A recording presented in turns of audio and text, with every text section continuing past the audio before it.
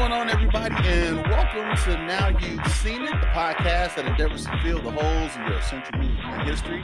I am your host, Mr. Michael Wiley, saying greetings and salutations to all of you, our faithful followers and listeners. Listen, guys and gals, we have a great show lined up for you on today, and you know why I know? Because of the people that's on the show. That's right. Because we not only have a great show, we have great panelists, we have a great guest, so it's just great all around. But here's what we're going to do, because I know a lot of you may not be familiar with us and who we are and what we do. What I want to do, I want to go around the proverbial round table here and give our panelists and our guests a chance to introduce themselves so they can let you know who they are, what current projects they may be working on besides this one. Is that cool? I think it's cool. So look, we're going to start with Dan, and then we'll go to Matt, and then we're going to give our guest a spot. So Dan, go ahead and take it away, my friend. Hi, everybody. My name is Dan. As Mike just said, I am one of your panelists today, and you can find me in other places on the internet, anywhere that the words supraliminal, I know it's a hard one to spell, and films or entertainment can be found next to one another. I host several other podcasts. I live stream and I produce YouTube content, and I have been watching movies voraciously since I was but a wee lad, so this is really kind of the show exactly for me. I'm going to help you fill your holes. I'm sorry. Again, it's a terrible pun that I'm not going to get into. Yeah, Mike, that's your fault. It is my fault. It's terrible. All right, I'm sorry. Let's continue with the introductions, fellas. All right, and I am Matt Delhauer. Some may know me as the Ginger Geek, the host of the Ginger Geek podcast, voiceover artist, podcaster, as well as a new panelist here on Now You've Seen It. I went to school for film. I am a film fanatic. And Yvonne et Niage, Dan. Awesome. Anthony, my friend, why don't you go ahead and let people know who you are? What's up, everybody? My name is Anthony Calles. My resume is not quite as impressive as the rest of the fellas, but I am the co-host of the Ham Brothers podcast, and I'm a chef at home and an amateur film buff. I mean, I love film. I've watched everything and anything I can, except for, certain movies that pass by me, and that's coincidentally how I ended up on this show. And as I said earlier, my name is Mike Wiley. I am the host of the Man Up Real Talk podcast that I co-host along with my brother-in-law. Been doing it now for about 3 years. I'm also an amateur film buff. And really, I'm just a guy who just loves movies, which is how I ended up on this podcast. I also have a strange affinity for Funko Pops. It's something about the little heads and the beady eyes. I don't know what it is, but I love those things, man. So that's pretty much who I am. And that's the cast of characters that we have for today's show. And today we are going to be talking about, drum roll please, Blade Runner 2049. Now, I got to ask our guest, Anthony, this question goes out to you. Prior to today's podcast, did you see Blade Runner 2049? Or had you watched it before, or had you watched it prior to this podcast, or did you watch it only because of this podcast? Well, I had never seen it up until this morning when I watched it in preparation for this episode. Well, Anthony, prior to this morning, was there any particular reason that you hadn't seen the movie? Oh, no, not I intended to watch it in the theater when it had first come out. It just never got around to it. There were several other films at the time that I had seen, and no, this one just kind of slipped through my fingers there. Okay. Matt, what about you?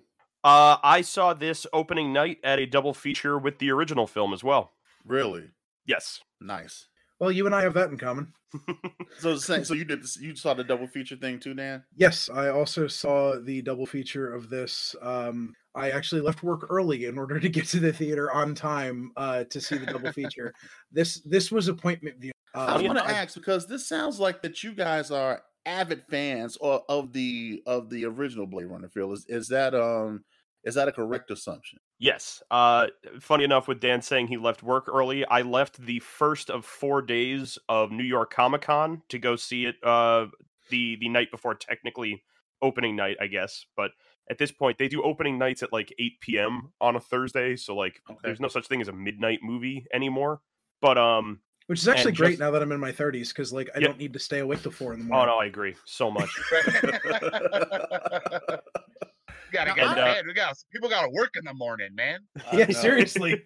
Now, And I then, didn't go see it. I'm sorry. Go ahead. Go ahead. I was gonna say, and then this past October, I actually went to New York Comic Con dressed as Rick Deckard from the original film. So I'm That's a rad. bit of a nerd for the Blade Runner concept. Awesome. Now, I have to admit that I did not see it in its theatrical release. I watched it through a streaming service.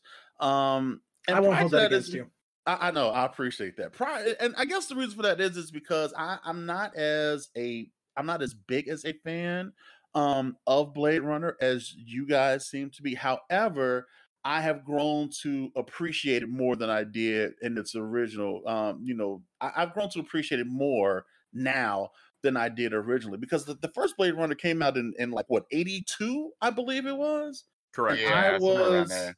yeah, like around 82, 83. I was 7 at the time. So there you go.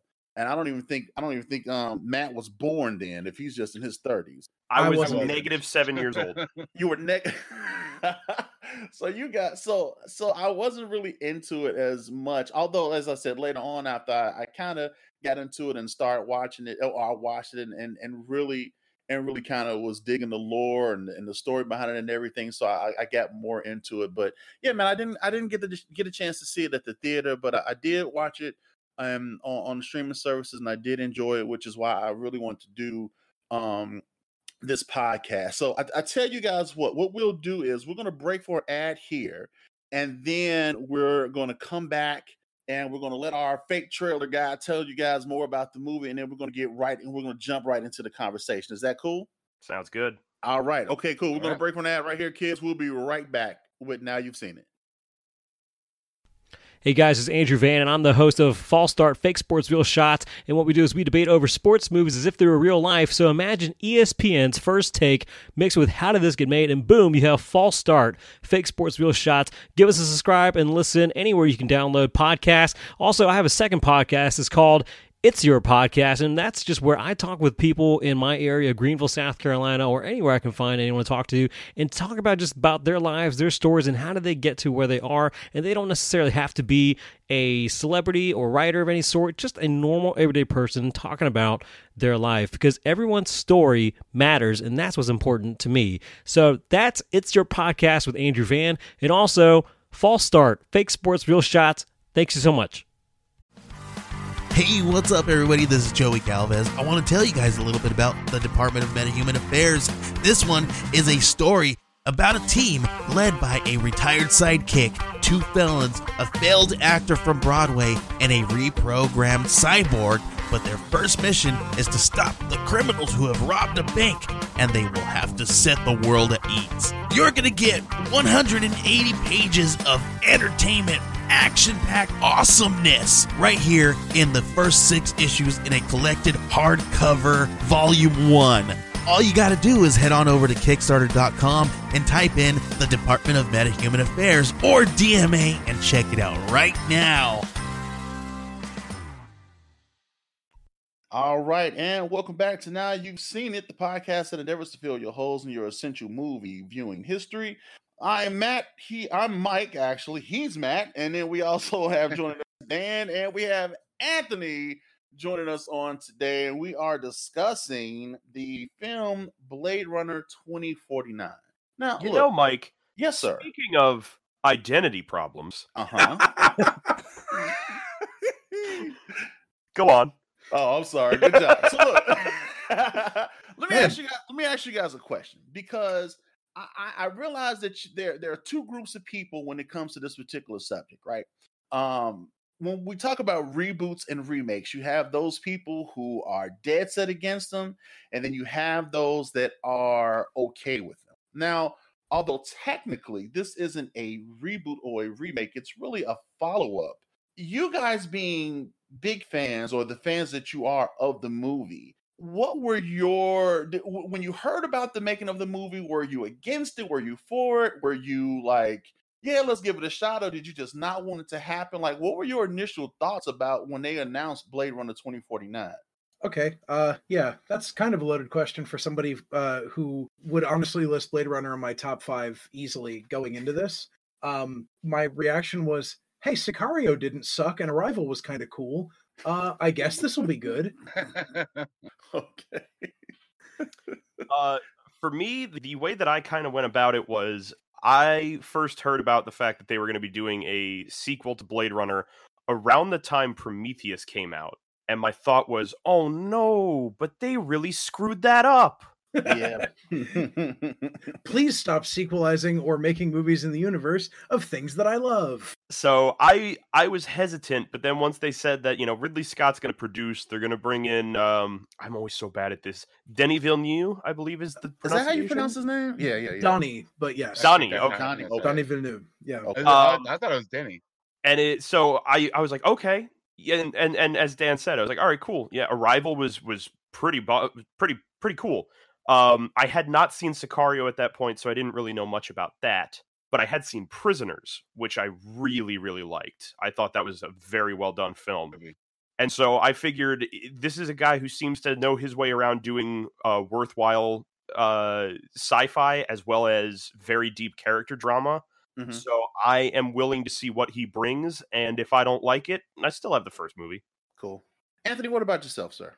I was hesitant as well, just one because of such the big gap in between the original and the sequel. And then there tends to be a little bit of a loss of translation type of deal that happens when people tend to do that. Also, I never really felt that Blade Runner really needed a sequel. It's kind of one of those movies you think you should just leave alone and not touch it. But I mean, here we are in the world of fresh out of fresh ideas. So and then as the same thing as once I found Ridley Scott was connected and then Denny as well. I have my faith was restored a little bit. Yeah, I tend to fall in. I tend to fall in that group that I don't mind the remakes and the reboots just as long as they're good. And, but the unfortunate thing is that they tend to not be. I think they just did another, like for instance, the latest attempt at Charlie's Angels, and it's just like, okay, listen, I get it. You're trying to reintroduce it to new audiences and to new fans and everything, but it's just like at some point, it's just stop with the remakes, stop with the reboots, and let's just get some fresh ideas out there. But I was just interested to see how you guys felt about it, because it didn't matter to me, because as I said, I wasn't really a big fan of the first one, although I grew to like it. So when they announced this, and I was like, oh, okay, cool, another Blade Runner. Let's check it out. Let's see what it's about. So look, let me ask you guys a question, because after watching the movie, I had some questions.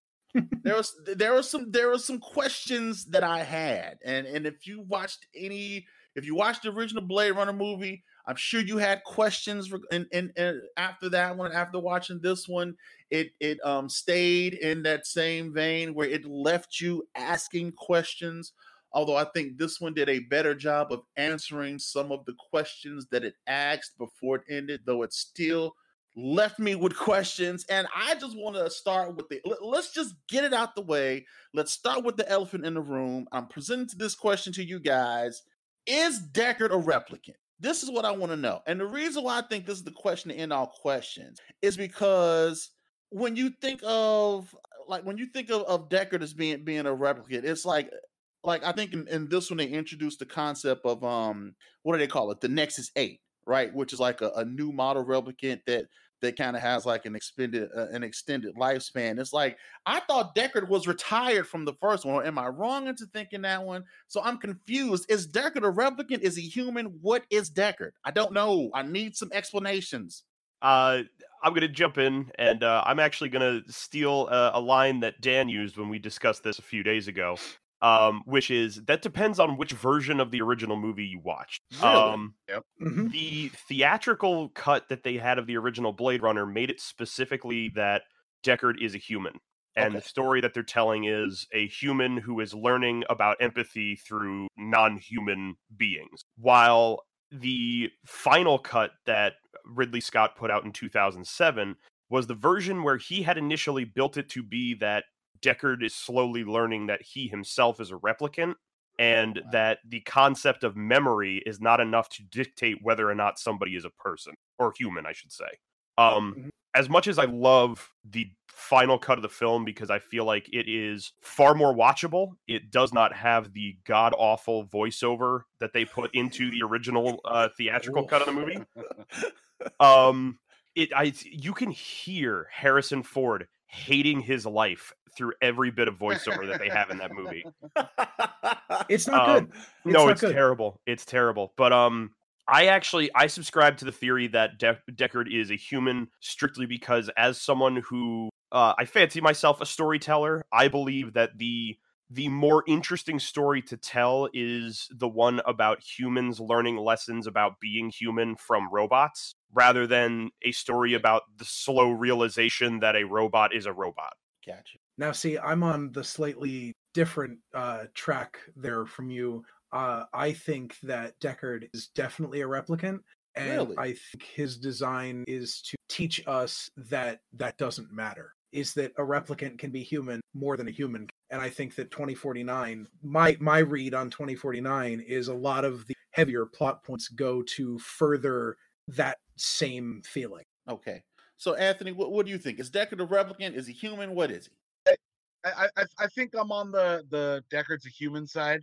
Okay. Simply based on just a lot of the facts that we get from the first and the second film, especially with the models of the replicants. The Nexus 6 only had a very specific lifespan built in. I think it was 3 or 4 years. Could be wrong, somewhere around there. And then I believe in the opening text of 2049, they have that's when they discuss the Nexus 8, which are given open-ended lifespans. Now, considering the timeline of the original movie, I think in the original movie, when we meet Deckard, it's like 2019, I think. Was am I right there? But so, and he's already established on the force as like a decorated cop and as a decorated Blade Runner, right? Right. So, number one, how can he have built such a career within such a short lifespan? And then again, we meet him 30 years later in the sequel. So, and I believe that the Tyrell Corporation didn't even introduce the Nexus 8 until towards the end of his career of the Tyrell Corporation, anyway. Okay. So now, let's do this. Before we go any further, I have to make this disclaimer. There may be some spoilers ahead. If you haven't seen the movie by now, shame on you. Number one. And number two, you may want to avoid listening to this before you've seen it. All right. No, just pause the podcast, go watch the movie, and come back. Exactly. All right, so there you go. So let me throw this out there to you guys. Like, what? Okay, so let's just say, so like we know that Deckard has a daughter, right? That he and Rachel, who was a replicant, had, right?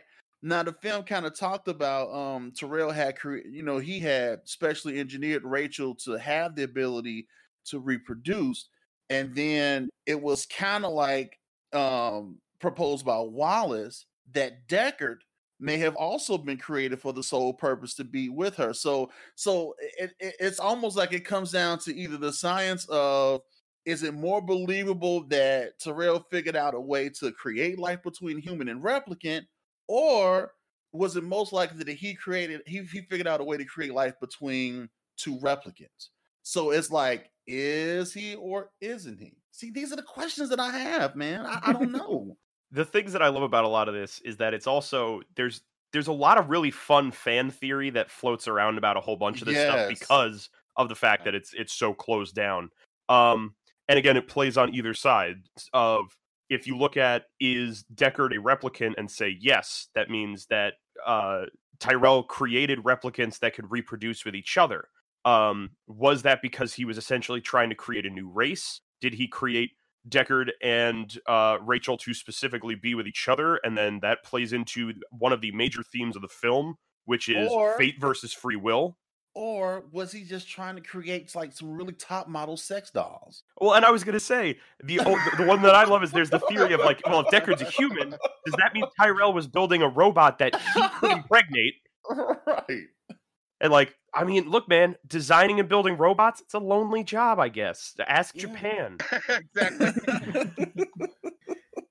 You don't always All right. have time for the dating scene, you know what I mean? You spend a lot of time building a robot. You gotta fuck something. You got to, man. I mean, it's like, kind of like it's like Eventually you're gonna fuck. eventually it's gonna happen. Eventually. I'm telling you, it's like, man, that It's like- that Camaro I've been working on is looking pretty good over there. It's like eventually it's gonna happen. It's like there's Look, you don't- I was gonna say there's the sketch from Robot Chicken on Adult Swim where it's a scientist presenting like the most sophisticated robot of all time that he has invented, and he takes questions from the audience. And the first question is, "Can you fuck it?" All right, so I think the Deckard replicant human question is something that, and I like how they kind of that like they never really gave I don't think they ever really give a definite answer, and there's always these, like you said, so many wonderful fan theories that's kind of surrounding it, and it's kind of cool to kind of debate it. It's like, isn't he? You know, who knows? The world may never know. It's just like, how many licks does it take to get to the? Go ahead, man. Well, because even like Matt had said that with Wallace questioning Deckard and telling him like you were designed, or if you were designed to meet her and this and that. So even he is like he's questioning Deckard, trying to get the answer, like, you know what I mean? Right. He's trying to feel him out about whether or not he thinks he's whether Deckard actually thinks he's a replicant or not. Good stuff. Good stuff. He's just as cute as everyone else. Speaking of Wallace, since you mentioned Wallace, I had another question, right? And maybe it's just me, but how in the world did Wallace not know Deckard and Rachel Child was working for him? I mean, this guy sees and knows all, and he's basically God in his own way. And it's just like when you look at the movie as a whole, it's basically a race between Joe and what's the Love that was played by Sylvia. Yeah, Love, and they were both trying to find the child of Deckard and Rachel, right? But then you later on learn that Dr. Anna who had been working for Wallace for years and who was literally the one creating the dreams that were implanted into the replicants, was the kid that he had been looking for. How did he not know that? I actually have a very simple answer for this. Okay. I watched the scene between these two several times, but Anna, I believe her name was. Yeah. She specifically tells Joe that she's subcontracted by Wallace, so she doesn't technically work for Wallace. She's subcontracted and is one of many suppliers of memories that Wallace uses for his. So because she was a temp, he couldn't figure that out. Apparently, he doesn't have all the files. She's not direct. Look, man, Wallace has got a lot of shit going on, man. He's got a lot of things. He's got a lot of naked women replicants to feel around. Okay, he's a very busy man. A lot of ins, a lot of outs, Mud. It does seem like a very big short sight on Wallace's part. I mean, there's an expression that sometimes the best place to hide something is in plain sight because they're less likely to look there. And that's my take. Yeah, I agree with that, Dan. I think one of the greatest things that they did with the character of Wallace is this is a character who is built to specifically be this all-knowing, all-seeing, creator type who is legitimately blind. And because he is blind, he cannot actually see the world for what it is. He can only sense it through what he creates rather than what exists. So he didn't know she was there because he just didn't see her. It's the idea of, she was placed somewhere where she was close enough to the people who wanted her that they never would have assumed the woman who actually designs the dreams for our robots is the child of a replicant and a human and or other replicant. That makes no sense to us. So obviously it's not right. Obviously it's not right. Wow. That's I guess I get it though. I definitely get that theory. Put it right in front of them, they'll never look there, and then he wouldn't have seen her anyway because he's blind. Gotcha. So speaking of Joe, because we mentioned him earlier, is he dead? I'm like, because like if you like in the last moments, like when Deckard finally got to meet his daughter, you know, you see him lie down on the steps, and he looked like he died. I mean, the film certainly suggests that he's dead or retired in Blade Runner speak. But I mean, he is a replicant, and even if he's retired, you have to think that maybe he can be brought back if maybe a future story called for it. So, is Joe dead? Is he retired? Did he go and get a cup of coffee after a while? What do you think? What is Joe's fate? I don't know. Anybody can chime in. I vote Dan goes first. Yeah, Dan. Is Joe dead? Everyone's dead.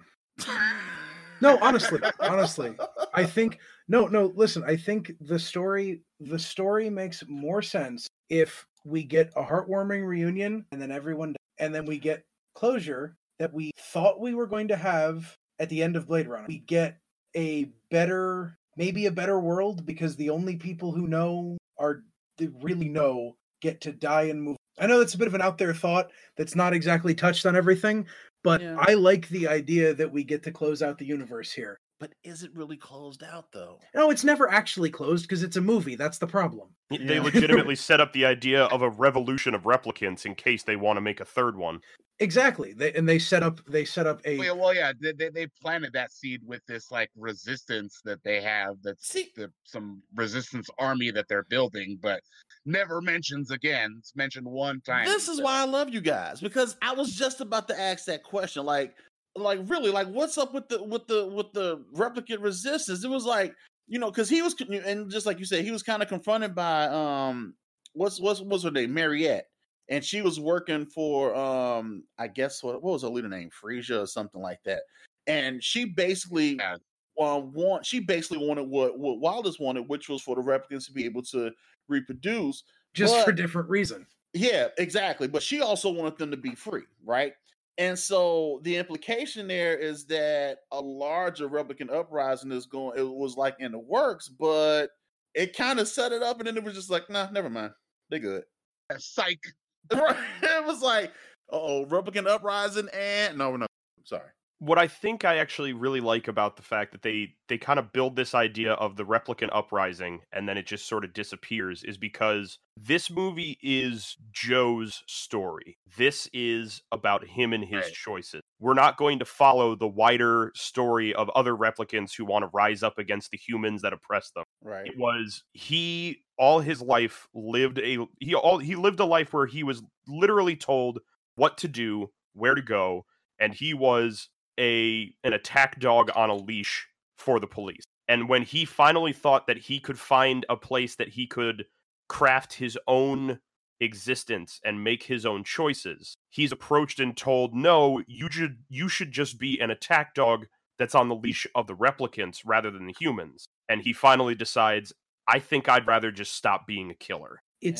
Which also ties in, I think, to the bigger idea of, you know, they use the word retire when they get rid of replicants, and you have the question of, and I think Ryan Gosling plays every part of the tortured soul very, very tortured soul very, very, very in that, you know, it's like humanity, right? We can choose. What does choosing to retire mean in the context of Blade Runner when retiring replicant is done at the end of a gun? Right. Yeah, they because replicants have always been considered a workforce rather than a people, they don't die. They just, quote, stop working.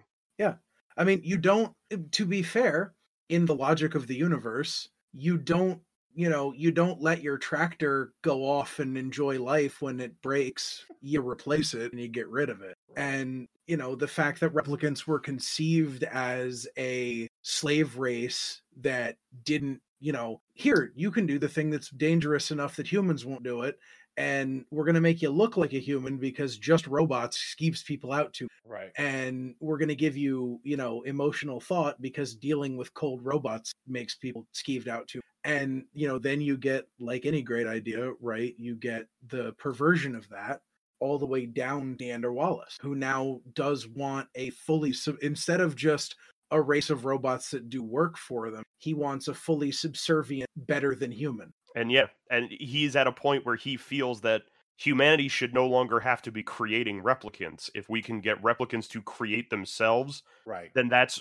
all profit with no cost. Yeah, it's the extremely dark implications of a world, much like our own, only several centuries removed from the actual human slave trade, proving that the only thing we learned from the human slave trade was that we probably shouldn't do it to. So did Joe retire? So did Joe retire himself at the end? Did he just decide to say, you know what, I'm done. I did what I thought was right. I reunited Deckard with his daughter. I'm good. I just don't want to do this anymore. I don't think that he technically offed himself. Mm-hmm. I think it's more along the lines of he took a beating. Yeah, he did. While taking on love in trying to save. And some stabbings. Yes, yeah. And some stabbings. He got shot. Some stabbings. He was drowned. Yeah. And by the end, as we saw in the opening when he's retiring Sapper Morton. Yeah. It's a thing where the only thing that can honestly put down a replicant without, say, a gun is another replicant. And this was the time where he finally got bested, but he was just good enough to win, but not to survive. So I'm actually going to take something you said there, and I'm going to pull everybody back to go. I know. When we were talking about whether or not Deckard's a replicant, you just said that only a replicant can put down a replicant. And who just going to go out there and ask the question, who retired Roy? I see. I knew. See what he's doing? I knew. But see, now let me do this because I can just as easily rebut that and say, with the next question, because if you think about, I was going to ask the significance about what does 1621 mean, because I had a question about that, right?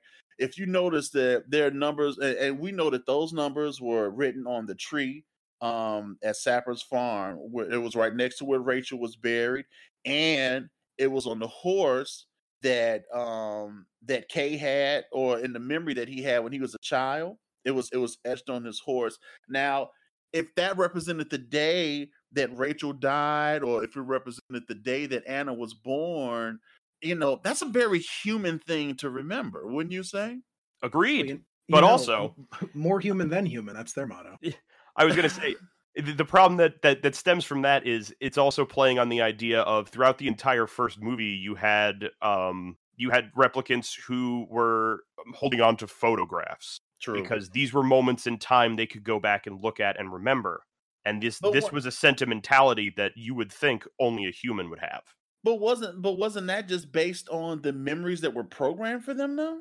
I don't believe the Nexus that came back to Earth in the first one had implanted memories. Okay.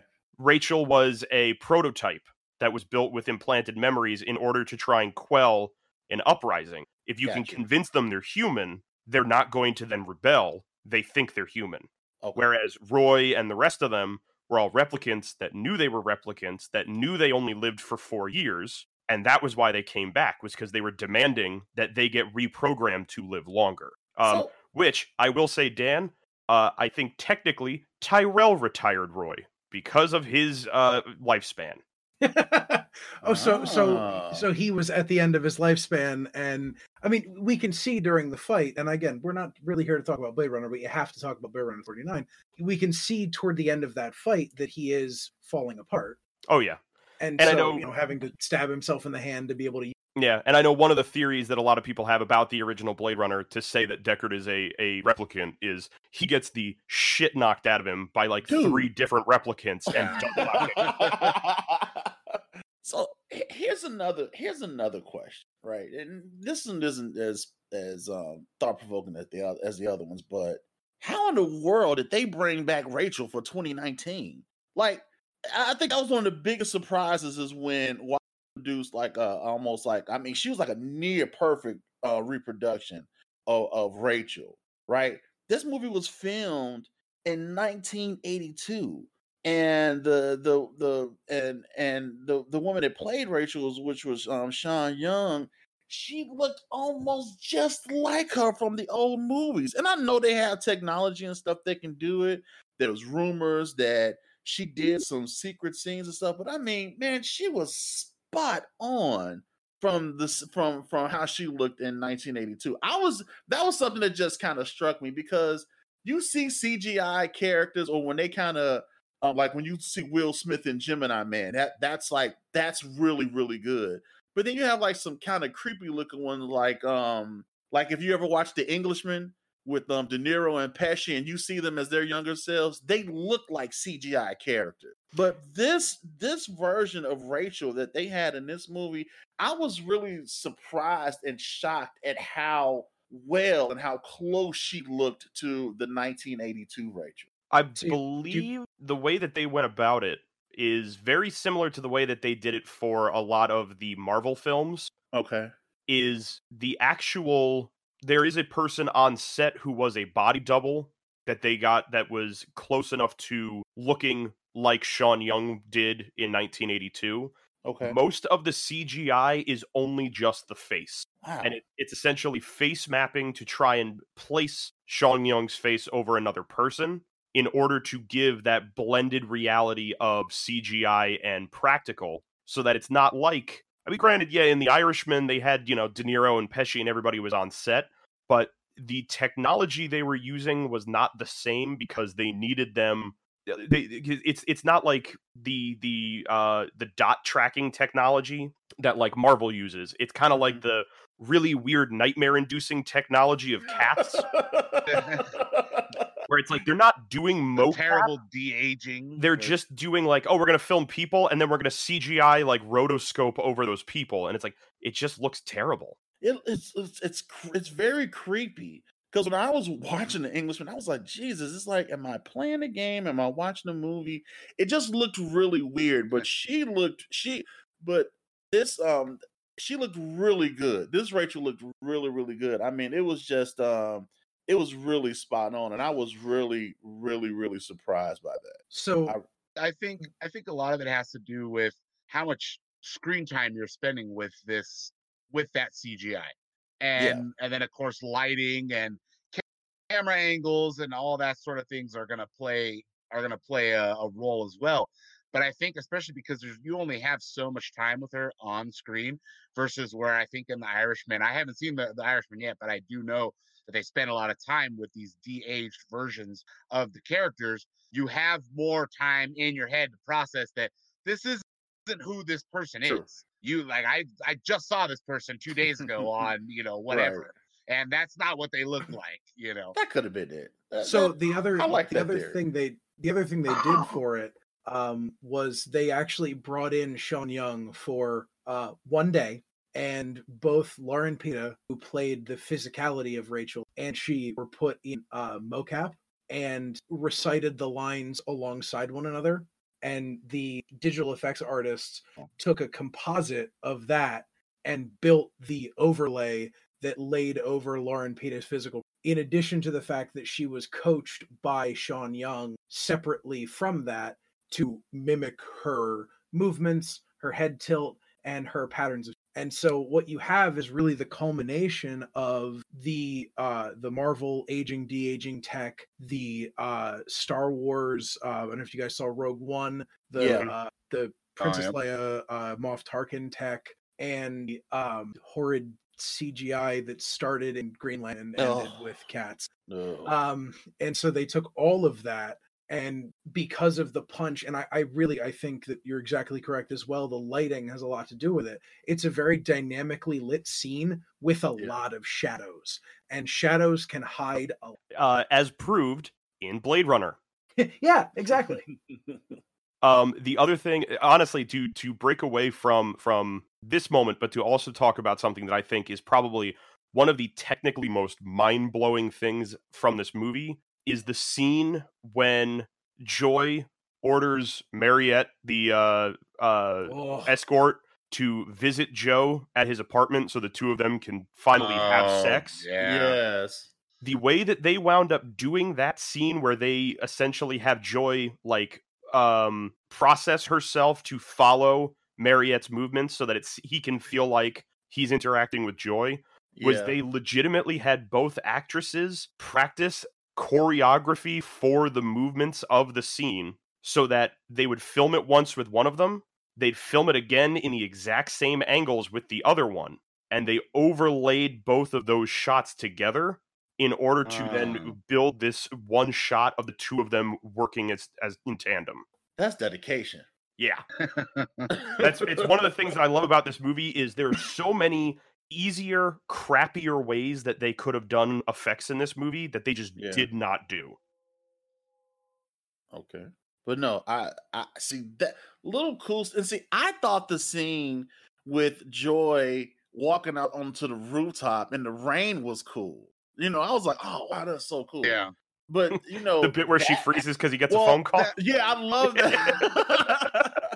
I love okay, but also that scene as well as the lovemaking scene with Mariette raises questions too, because, okay, I thought that the Joy is the whole point of her bringing Mariette in later is that she physically can't touch Joe, right? But yet when she's on the rooftop, the raindrops are landing on her skin, right? See, and then also how does she contact Mariette to begin with? Because from all the other interactions, right?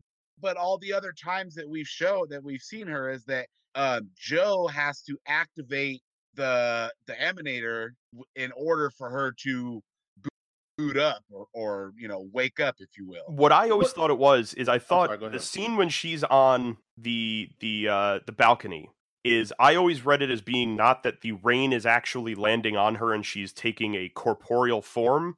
I read it as the AI and the technology is essentially mapping the area around her and then changing her appearance to match her surrounding. It's why she's now in the raincoat and now she's being rained on. Wow. I also figured it's almost like she's essentially an updated version of Siri. So it's just Siri ordered me a prostitute without me asking.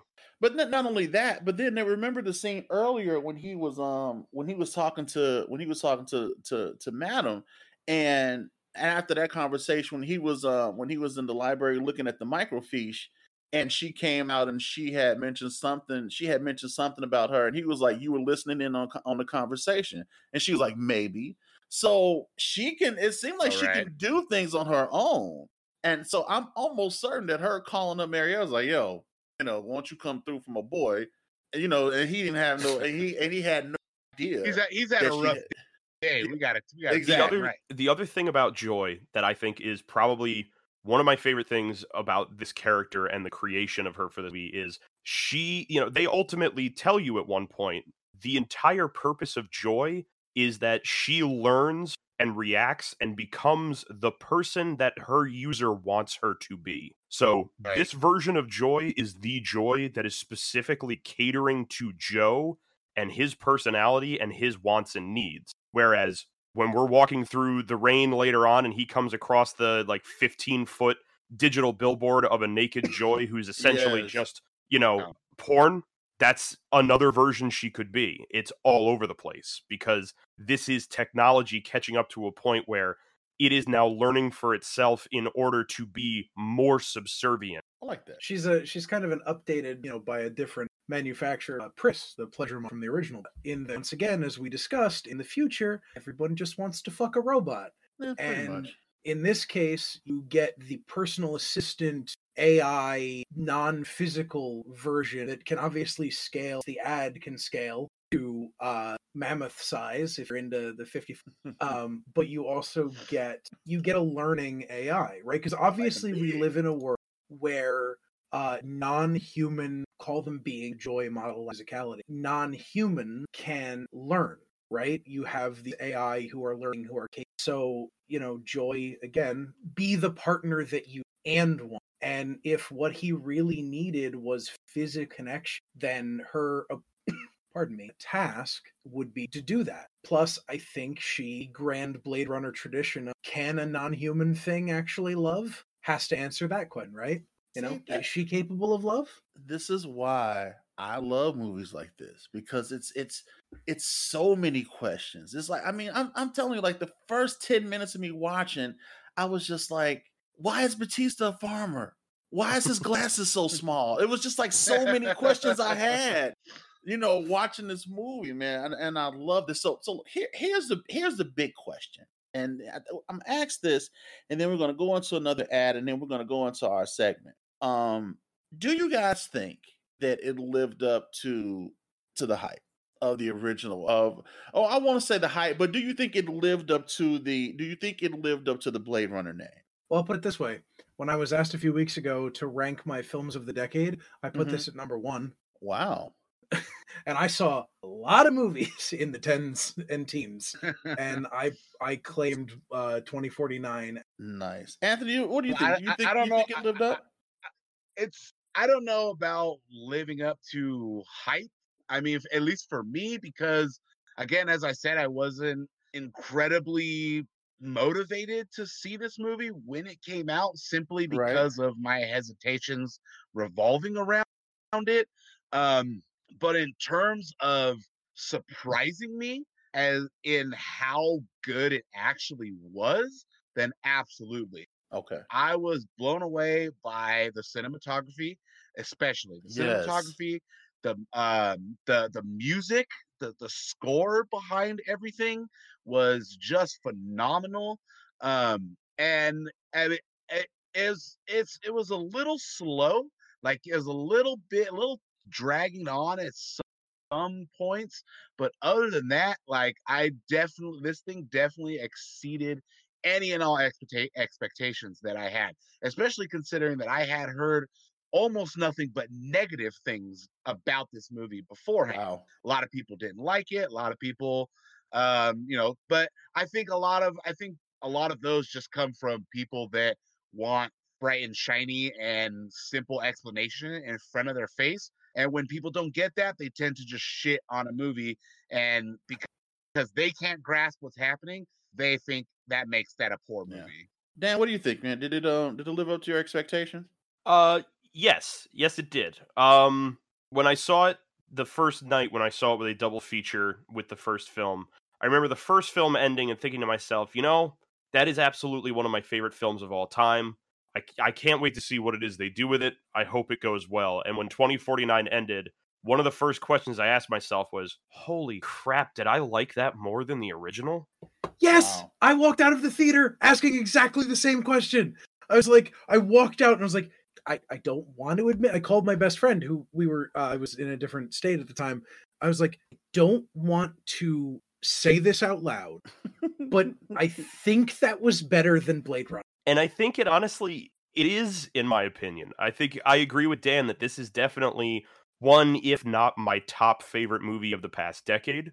I think everything about this movie was finding a way to take something that was done very well previously, and instead of trying to recreate it, instead of trying to build on the nostalgia of it, it decided to instead create everything of its own that moves forward from where the other one left off. And I think I'm sorry, go ahead. I was going to say, the thing that I love to bring up to people when I discuss this movie is, when comparing between the two movies, Blade Runner is a movie that asks the question of what does it mean to be human? But 2049 asks the question of what does it mean to have a soul? And that was what blew my mind, was that it was like, it took what I always thought was like, oh, maybe one of the most philosophical questions of film. It was like, yeah, how about this one, jackass?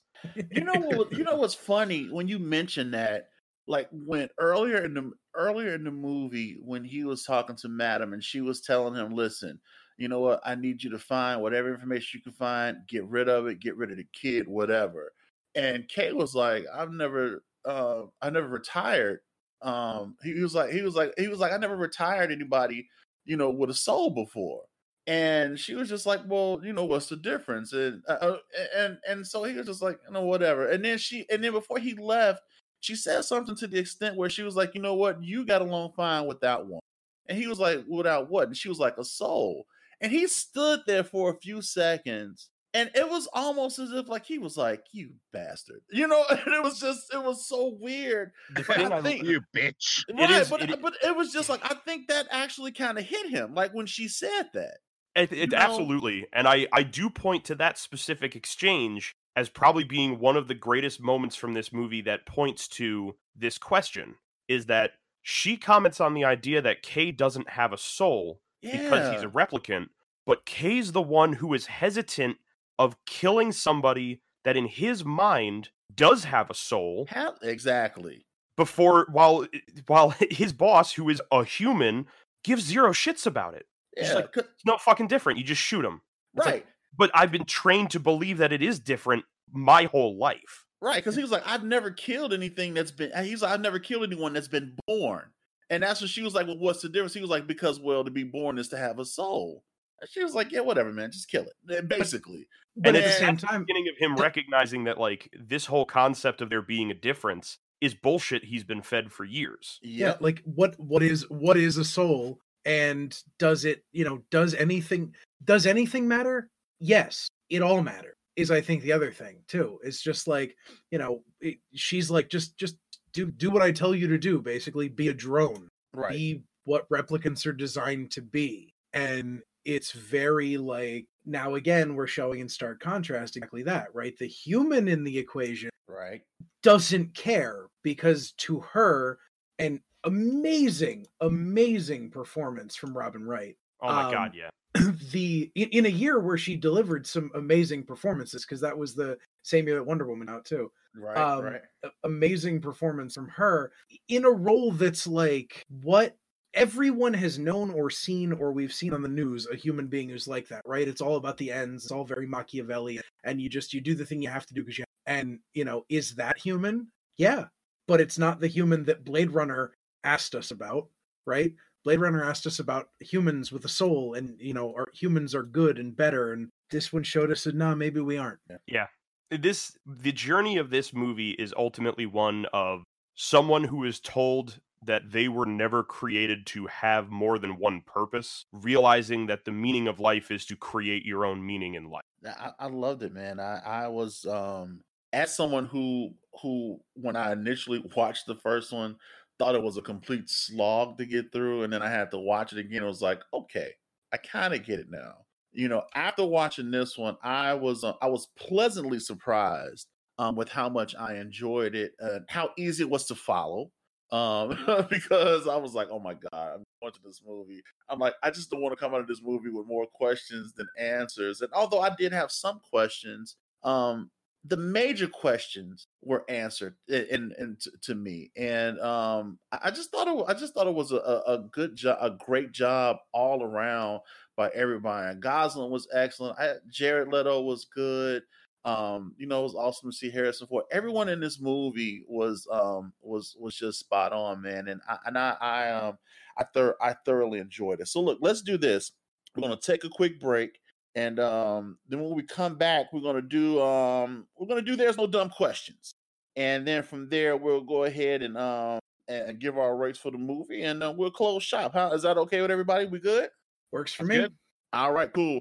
All right, guys and gals, we'll be right back, and let's take this quick break, and we'll be back with Now You've Seen It. Have you ever been reading through a stack of comics and thought, maybe I should see what this Arkham Asylum game is all about?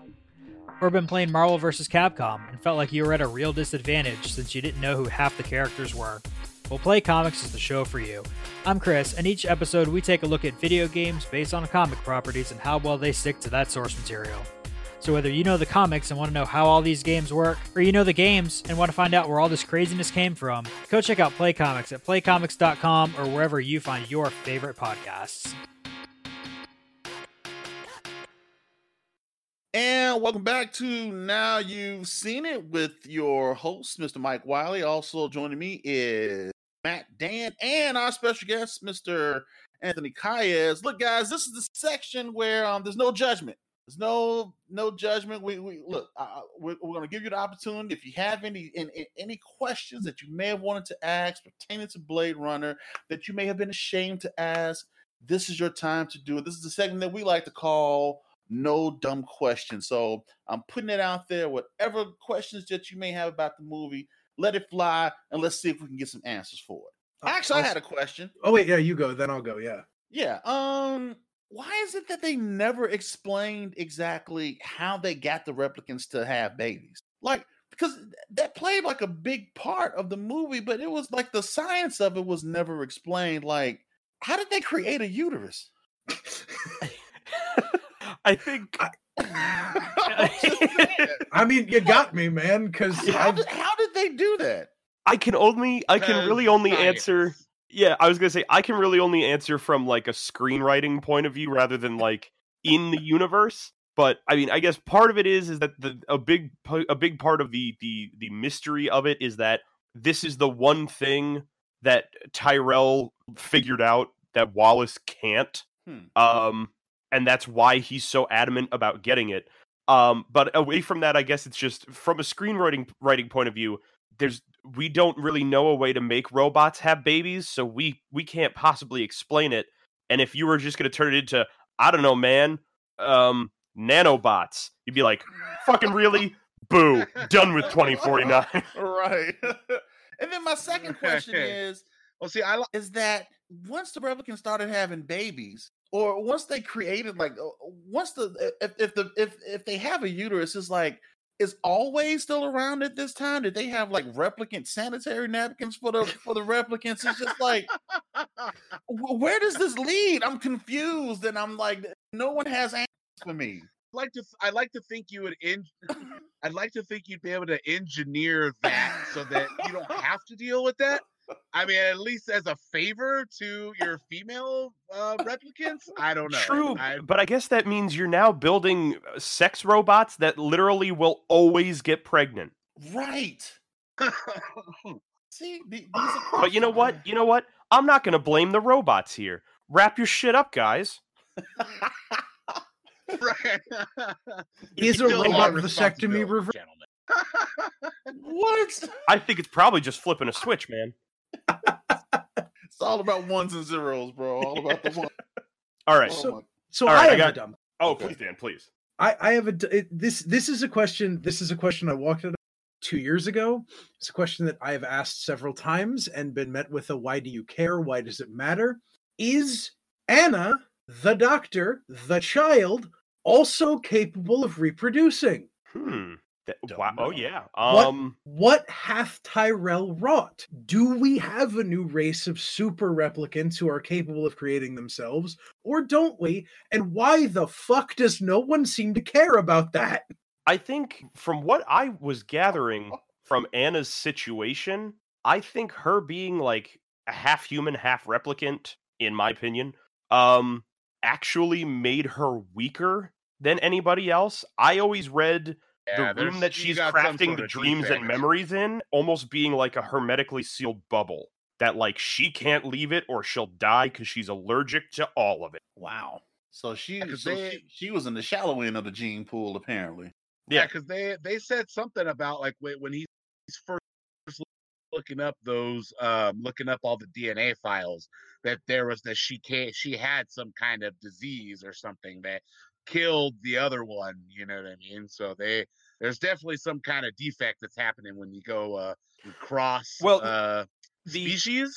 Would replicants be considered a species? The disease they claimed killed the other one, that was their way of hiding her, was that they wrote in her genetic records that she was dead. Right. And the one that survived was them faking that with Kay. And that was the reason why Kay believed he was the child, is they said, oh, there was a boy and there was a girl, and the girl died and the boy didn't. But the girl didn't die. They just took her off the grid. Well, now that you mention that, who put Anna's memory into Kay's head? Or was that did I miss that? Yeah, it's Anna. She does all the memories. Yeah, because so she did that. Okay. Yeah, she makes a comment about the best memories have a bit of truth in them. And she makes the best memories because she's building them from her own experiences. Gotcha. Yeah. It's like every lie has a bit of truth. Every memory is better with truth. It's like in to borrow dystopian science fiction, it's like in The Matrix, right? Where they say that they made the Utopia Matrix and rejected it because it doesn't feel true. Interesting. Well, maybe that wasn't such a dumb question after all. No, I don't think so. Okay. It was the best one I had that hadn't been answered. Now, if you guys want a dumb question, Yes. here we go. Of the defunct corporations that apparently survived in the Blade Runner timeline, which do you wish still existed now? Pan Am, JVC Electronics, or Atari? JVC all the way, man. Look, Yeah. you have to have JVC. Yep. And not only JVC, but they should have like just a big, dumb, stupid rack system, even in 2049. I'm talking like with the receivers and like dumb 20-foot speakers, like the whole nine, man. See, I like to think that JVC crafts those crystal balls that they keep all of their data saved on. No, man, that's Memorex. Nice. Is it real future data or is it Memorex? I'm gonna buck trend and say Snap Atari. Nice. Really? Yep. Snap pick Atari. The Oh, Atari wow. 36 million. Right. The Commodore Millennial is like, really? That's what we're doing? Good stuff. Anthony, any questions, sir?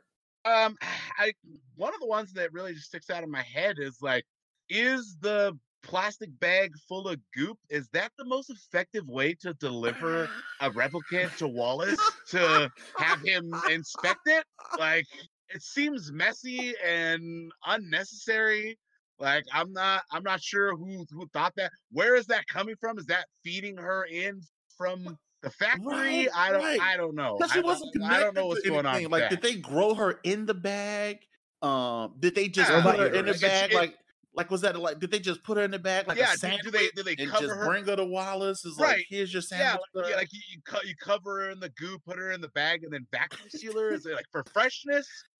Oh Is man, it- what if it's I don't get. what if that's just his kink? What's going on? What if what? What if that's just his kink, man? Like Yeah, it's, like, that's not how they deliver them. It's just like he loves his women vacuum He sealed in loves bags. women vacuum sealed in ambiotic fluid. Like, hey, bring And covered in goop. There you go. Hermetically sealed for freshness. So going on the idea of Wallace's technology, why is having like an iridescent code inside the eye the best way to try and identify a replicant?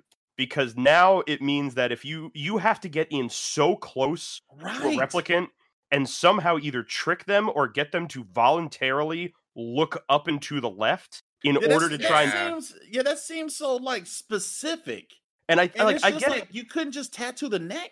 It's something where it's like, I guess, you know, if it's on the skin, they can cover it or they can tattoo over it. Maybe it's something, but it's just like, I don't know, man, have RFI chips on them that they can't get out of them. Hey, man, Something like that. if you had James Hong circa 1982 be the master of making eyes, you want to give James Hong screen time. So you Well, that's make your very true. universe even 35 years later have to involve the eyes. Well, yes, the True. eyes are a major motif in Blade Runner. The to eyes begin with. are, yeah. But just, I love how for this one, it's like, oh yeah, you know, I definitely killed him. Prove it. Here's a bag with an eye in it. Here's a bag with an eye. Yeah. Motherfucker, Crazy. you could have gotten I that mean, from it's easy to anybody. carry around. Like, it's not like they're It's just like, true. oh, you know, I had to bring. They etched the serial number on his spine, so here's his whole torso. Well, you know. yeah, I was gonna say they had the serial number on the pelvis bone of Rachel, and I'm trying to remember in the book of Do Androids Dream of Electric Sheep, they had to do spinal taps Mhm. in order to prove that it's a replicant. So it was like, yeah, so you shoot the guy, and then we're gonna have to go through a lengthy procedure to understand that. Oh yeah, crap, that was a human. I guess. man. Whoops. I'm thinking like just tattoo the foot, man. Be done- just like Toy Story. Just write Andy on his Just foot and be write done with it. Wallace is a Just write Wallace. There you go. It's done. He's a replicant. Get it over with. Oh my God. So look, let's do this because I think from the general sense, I think the general census is I think what I know it's going to be because Universal, I believe that we all enjoyed the movie. So let's go ahead and let's wrap it up and let's rate the movie. So the way we're going to do it, Anthony, is we're going to do it on a scale of 1 to 10, but we're just going to do it in a dollar amount. $1 being the least you would pay, $10 being the most that you would pay on this movie. As if you were buying a ticket to see it. As if you were buying a ticket to see it. Exactly. So if I was to ask you guys, just going to go around and give me your dollar amount that you would pay for the ticket from $1 to $10. Matt, we're going to start with you. How much would you pay to see Blade Runner 2049? $10 movie, baby. $10 movie. I figured that. Dan, what about you, sir? Well, I paid $7.50 to see it when I saw it in the theater on opening night because I was living in Oklahoma and film prices are an absolute steal out there. But I'd pay $10 to see it now. All right, Anthony, what about you, my friend? I'd have to say about $8.50. I mean, again, I love the movie, but of course I did have some issues with it. But I'm definitely gonna pay $8.50. I'll carry around that extra 50 cents with me in my pocket. Solid choice. Get yourself a gumball for enjoying during the movie. Yeah, exactly. I was going to say snack to enjoy while watching. I was going to say the same thing. I would definitely pay $8 for it because the price of popcorn and other things, man. I need some change though, so I can get me a drink because this movie was lengthy. It was like almost 3 hours. You get that drink, but do not crack that open until halfway through. Otherwise, you are going to the bathroom 3 times, Mike. This is true. This is so true. So look, if we average out our scores, it would let's see here. What would we get? Let's do a quick average right here. It'll be a good movie. Yeah. So there you go. I think we all liked it, and if you haven't seen it, it is highly, highly recommended that you see it. If you're a fan of the first one, please don't be that guy and say, they don't need to make another one. Why did they do it? Watch the movie. And not 9 1/4, by the way. Not right. You may be surprised to learn that you actually like it. Who knows? So look, man, Anthony, I appreciate you coming through. I'm glad we finally got glad we got you on, man. We had a good time, and I hope you enjoyed it, my friend. I did. I had a great time. I mentioned this to Sean earlier. I love the concept. It's an amazing concept, grabbing people that have never seen a movie before and forcing them to talk about it. I love it. I'm looking forward to more episodes from you guys, and I can't thank you enough for involving me. Matt, Dan, it's been an honor, my friends. I appreciate you guys. Mike, thank you for leading us through this terribly dystopian world. No problem. Gentlemen, it's been an honor and a privilege. Yes, sir. Yes, sir. So look, on behalf of myself and the fellas here on this podcast, we want to say thank you guys for joining us. And listen, if you like what you heard, spread the word. Tell people that you know about the Now You've Seen It podcast. Let them know that they can subscribe and rate and review us. You can also email us at oraclepodcast@gmail.com. You can find us on Facebook at facebook.com/NowYou'veSeenIt. You can check out this and other wonderful podcasts at oraclepodcast.com. Our theme music is performed by Eric Hunt. Check him out. He does good work. Look, we appreciate you guys. We thank you to our broadcasting partners at Age of Radio and Galactic Netcast. You can also find out more about them at ageofradio.org and gncast.com.